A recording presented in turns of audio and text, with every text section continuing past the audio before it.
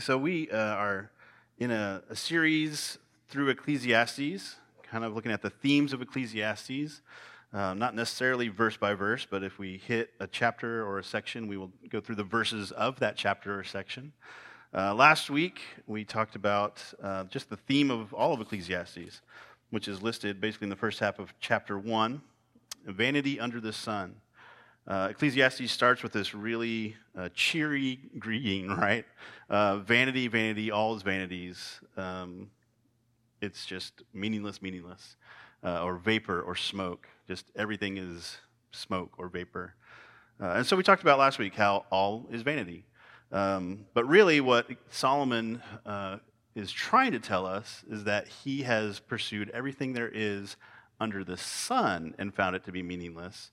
And so we said, yeah, all is vanity, but all is really vanity under the sun, but then ended on the high note of Christ, and we'll try to do that every week to show how Christ is the answer or the response to all this meaningless, and said that in Christ we're not limited to under the sun, that God is above the sun.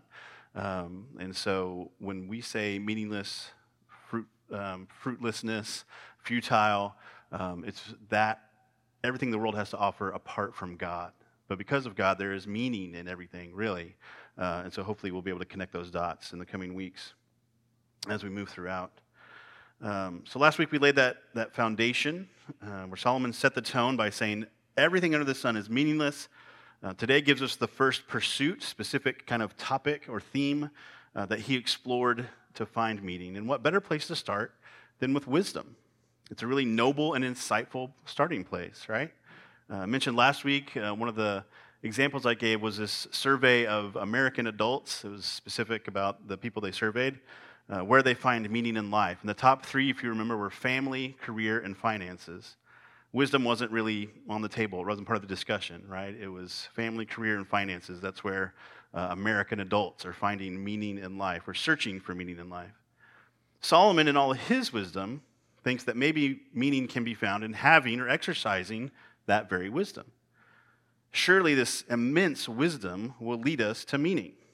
I think based on chapter 1, verse 2, where he says, vanity of vanities, all is vanity, we know what his answer is going to be, but let's read on anyway. This is Ecclesiastes chapter 1, verses 12 through 18. I, the preacher, have been king over Israel in Jerusalem. And I applied my heart to seek and to search out by wisdom all that is done under heaven.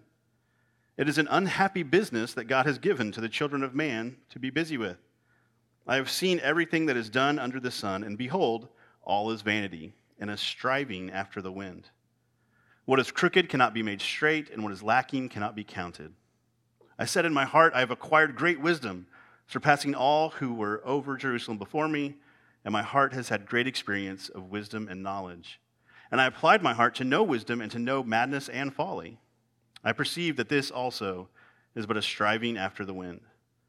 For in much wisdom is much vexation, and he who increases knowledge increases sorrow. So again, a very cheerful take, right? A very optimistic view that Solomon is taking on wisdom. So wisdom under the sun is meaningless too. No surprise here, based on what we already know of the preacher, also known as Solomon or Koheleth. Remember, there's a few names were given in Ecclesiastes. But in the context of last week's message, let's clarify. Wisdom is meaningless under the sun. Wisdom is meaningless under the sun. Solomon says that he uses wisdom to search out everything under heaven for meaning. And this isn't like sending the C team to do a job that the A team should be doing, right? It's not like we're sending someone with no wisdom to see if wisdom is where the meaning of life is. This is the most wise person to ever live, apart from Jesus, saying, I sought meaning in wisdom. We know that Solomon was the wisest person apart from Jesus because in 1 Kings chapter 3, Solomon asks God to grant him wisdom. And God grants him wisdom. And God says, there's never been anyone before you, and there won't come anyone after you that will be like you in wisdom. And so that's why we say Solomon is the most wise person. We reserve Jesus because he's the God-man, right? So he's all-knowing. He's not part of that. He's a different weight class, I guess you would say. So the wisest man who ever lived, applied his heart to wisdom, it says. And in kind of the Hebrew culture, that term heart refers to your mind, will, and emotions, right? So this is Solomon saying, I'm all in to finding meaning through this great, immense wisdom that God has given me. And what did he conclude? It is an unhappy business, he says, that God has given mankind to be busy with, to pursue these things. I learned this week in a little bit of study for this morning that the term for unhappy here is more of a negative connotation than just unhappiness. It usually refers to something bad or evil. That's a pretty negative, dark take on this pursuit of wisdom, to say it's a bad business or evil business that God has given man to pursue wisdom and apply wisdom to life. Because wisdom is supposed to be a good thing, right? But Solomon is saying wisdom under the sun is a pretty dark pursuit, because as good as it should be, it only leads to emptiness in light of eternity.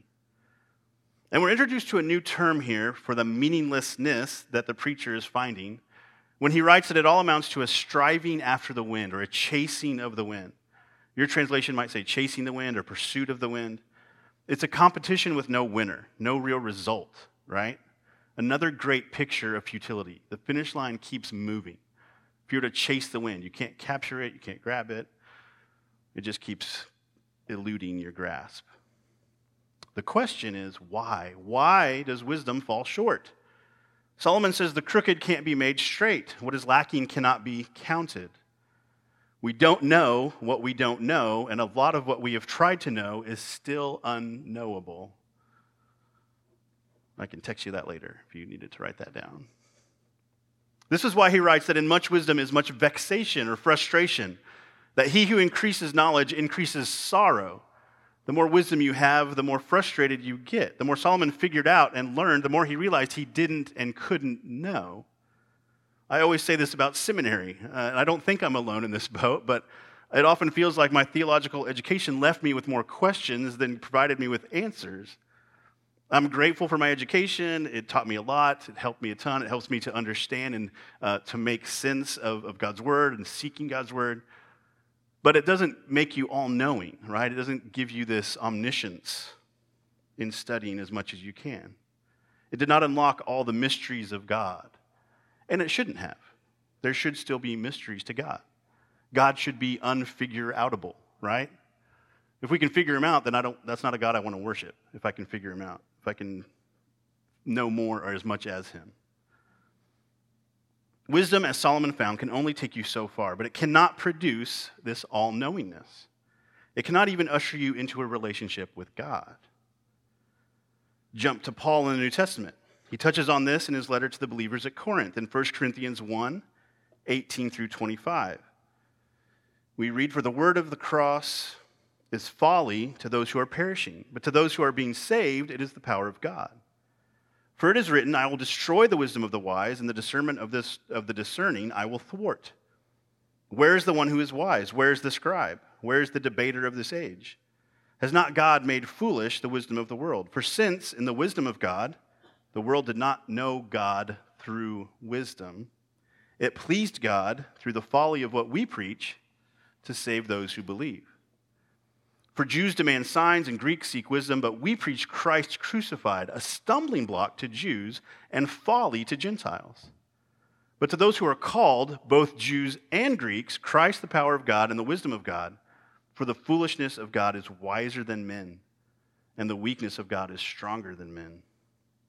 In other words, the wisdom of man cannot lead us to the most important thing in all of existence. It falls short. The world does not know God through wisdom.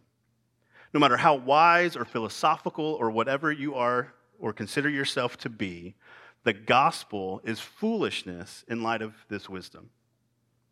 Earthly wisdom would never reason anyone into the gospel of salvation.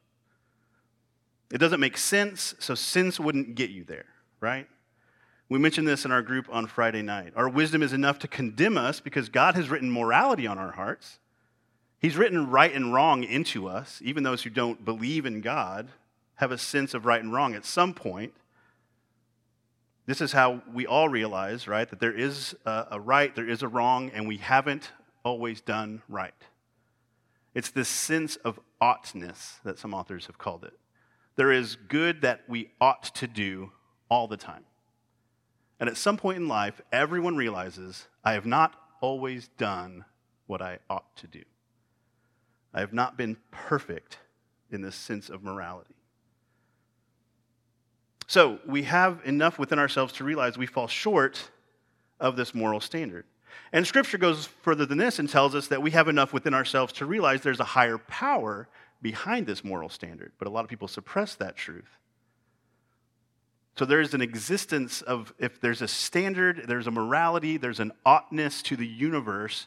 Who said it? Who said it? Who set it in place? Who decided what was right and wrong? Right? And so there's something within every human that God has written on our hearts that kind of creates this question, creates this awareness of our need for something. And that there is someone or some higher power out there. That's within ourselves. But what we don't have within ourselves is the ability to figure out salvation by grace alone, through faith alone, in Christ alone. We cannot reason ourselves to this. God has not written the gospel on our hearts. And so wisdom falls short. And not just in salvation, which is of utmost importance, but there are numerous questions about humanity and the universe and life and tragedy and disease, all these things that are still unanswered and have been deemed unanswerable. Wisdom is just not good enough. It reminded me of this scene, and I probably have used this illustration lots of times because it resonates just with me in life. But in Christmas Vacation, when Clark is struggling so much to get the lights to be so spectacular and amazing, he goes through all this work, all this trouble, all this troubleshooting. Eventually, what he believes is a miracle, but is really just his wife flipping a switch in the basement or something, provides power to this light, right? And they all light up, and it's like, oh, the Hallelujah chorus, I think, starts to begin to play, and the whole family is just like, oh, this is amazing. And the neighbors, I just remember, like, are blinded, and they fall down. But the whole family sitting there just enjoying, like, oh, this is so spectacular. All your hard work is paid off. It's so beautiful. But he goes down the line, and he's just like, he's in tears, and he's going down the line talking to his family and just kind of celebrating. And he gets to his father-in-law, and his father-in-law says, the little lights are not twinkling. It just wasn't good enough for his father-in-law. No matter how much work he put in, or how much he did and accomplished, and how spectacular he and everyone else thought it was, there's always one person who can say, it's just not very impressive. It's not good enough. And so that resonates with me because I struggle with that perception. I worry sometimes that I am that person in a lot of people's lives as well. The little lights aren't twinkling. I'm often that voice, and so I'm working on that. But just like that was not good enough, wisdom is just not good enough. No matter how much you can accomplish through the wisdom of man, it falls short. And in realizing this, wisdom to Solomon comes across as frustrating and fruitless, especially when you consider what he writes in chapter 2, verses 14 through 16. Ecclesiastes chapter 2, verses 14 through 16. The wise person has his eyes in his head, but the fool walks in darkness, he says. And yet I perceive that the same event happens to all of them. Then I said in my heart, what happens to the fool will happen to me also. Why then have I been so very wise? And I said in my heart that this also is vanity. For of the wise as of the fool, there is no enduring remembrance, seeing that in the days to come, all will have been long forgotten. How the wise dies just like the fool. So Solomon wonders what good his wisdom has done for him if he's still going to end up dead just like the person who's not wise. Wisdom doesn't make you immortal or earn you a better fate than the person who's not as wise as you. But then there's this tiny glimpse of optimism, of hope, a glimmer, a bright spot in chapter 2, an actual upside, something positive that Solomon writes, mentioned about wisdom. Solomon, in all his wisdom, recognized that wisdom is still grace. This is our second point. Wisdom is still grace.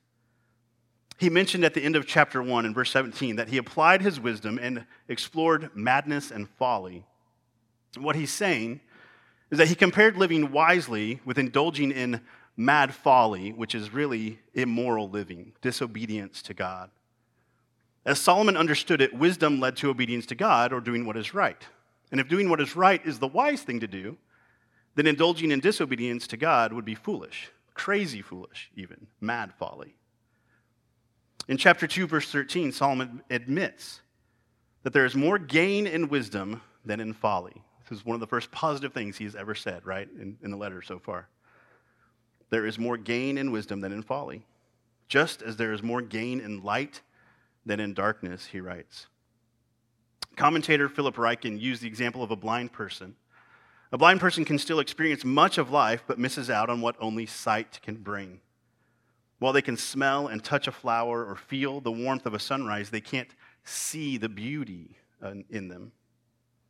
Or simply consider a sighted person walking through an unfamiliar room in pitch black. You'll get to the other side, right? But it's a lot easier and less painful if the lights are on. This is like the grace of wise moral living. There are benefits that only morality can bring to life. There's more flourishing tied to moral living than to immoral living. This is what we call common grace. Common grace is something that God has given everyone, that blesses everyone despite their salvation status. He has tied blessing into obeying him, even apart from Christ. Relationships function better in honesty and sacrifice. We're healthier physically when we reject gluttony and drunkenness. It's better for everyone when we don't murder or steal or lie or covet. All of these blessings are available to everyone, Christian, atheist, and everybody in between. We call this common grace. And yet, moral living does not grant us salvation. Obedience to God's commands, apart from Christ, just makes this life better. It does not earn us eternal life. Solomon, without even explicit knowledge of Christ, understood that while good, clean living was the better alternative to a life of immorality, the wisdom of life still fell short because it still resulted in death, just like the fool. But we have to admit, wisdom is a grace. And ultimately, wisdom is a grace because in its shortcomings, we find a need for God to do what only he can do. And he has done so by providing the answer to all questions in the person of Jesus. This is our final point. In Christ, we find the wisdom of God. Let's return again to 1 Corinthians chapter 1, picking up where we left off. Now in verse 26, 1 Corinthians chapter 1, verses 26 through 31. For consider your calling, brothers. Not many of you were wise according to worldly standards. Not many were powerful. Not many were of noble birth. But God chose what is foolish in the world to shame the wise. God chose what is weak in the world to shame the strong. God chose what is low and despised in the world, even things that are not, to bring to nothing things that are, so that no human being might boast in the presence of God. And because of him, you are in Christ Jesus, who became to us wisdom from God, righteousness and sanctification and redemption, so that as it is written, let the one who boasts, boast in the Lord. We read earlier how Paul mentioned that the gospel seemed foolish to those seeking wisdom. He also wrote that the foolishness of God is wiser than men, meaning the lowest point of God's wisdom, if there is one, is still higher than the highest point of man's wisdom, and what we can know and understand.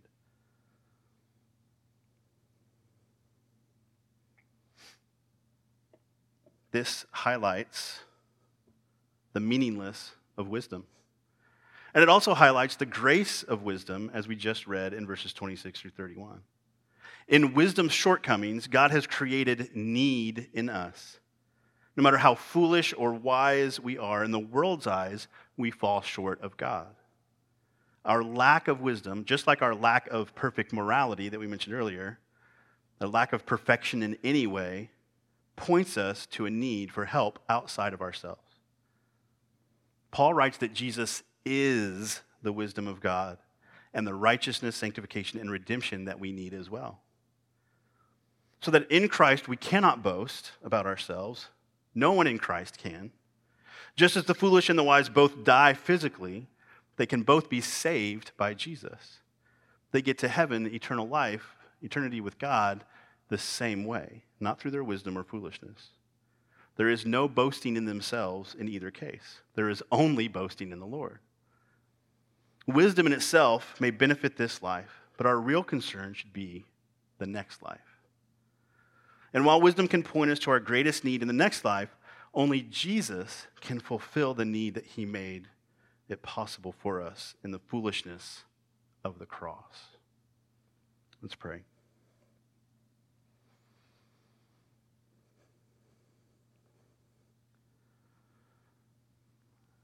God, we thank you for the wisdom of Solomon. God, I pray that we would trust in your word without having to go through some of these things, without having to learn the lessons that someone else already learned when they experience these things and then impart the truth to us, God, that we would trust your word when Solomon says that these pursuits, these worldly pursuits, are not worth anything. When he says, take it from me, I've had everything there is to have. I've been as knowledgeable as any man can be, and it still falls short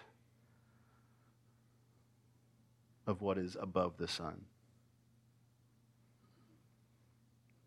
So God, I pray this morning that whatever our pursuits are, and we'll talk about more of them in the coming weeks, that if it's wisdom, if it's knowledge, if it's trying to gain understanding of the things around us, or read a bunch of books to become an expert on this or that, whatever it might be, God, that it would be in light of eternity, that we can apply that wisdom for blessing in life, but we're not earning salvation. We're not earning eternity. We still fall painfully, woefully short of the wisdom of God. God, may our only boast be in Jesus and the foolishness of the cross that doesn't make sense in the world's eyes. That eternal life is granted to us, that forgiveness, redemption, sanctification is granted to us through the sacrifice, the laying down of Jesus' life, his death, his burial, that humility. And then in the power of your Spirit, he raised to life again, that we might have new life in him. May we boast in that. God, I pray that you would show us, every person in here who is pursuing different things, God, that you would show us whatever our pursuit is, if it is vanity, if it is meaningless, if it is chasing the wind, show us that. Remind us of our need for your grace. Remind us that the only way to experience eternity with you is through faith in Jesus. Not through wisdom, not through wealth, not through accomplishments, not through moral living even. That would be the hope we carry, the hope we walk in, and the hope we share with others who are still far from you. And we pray all these things in Jesus' mighty name. Amen.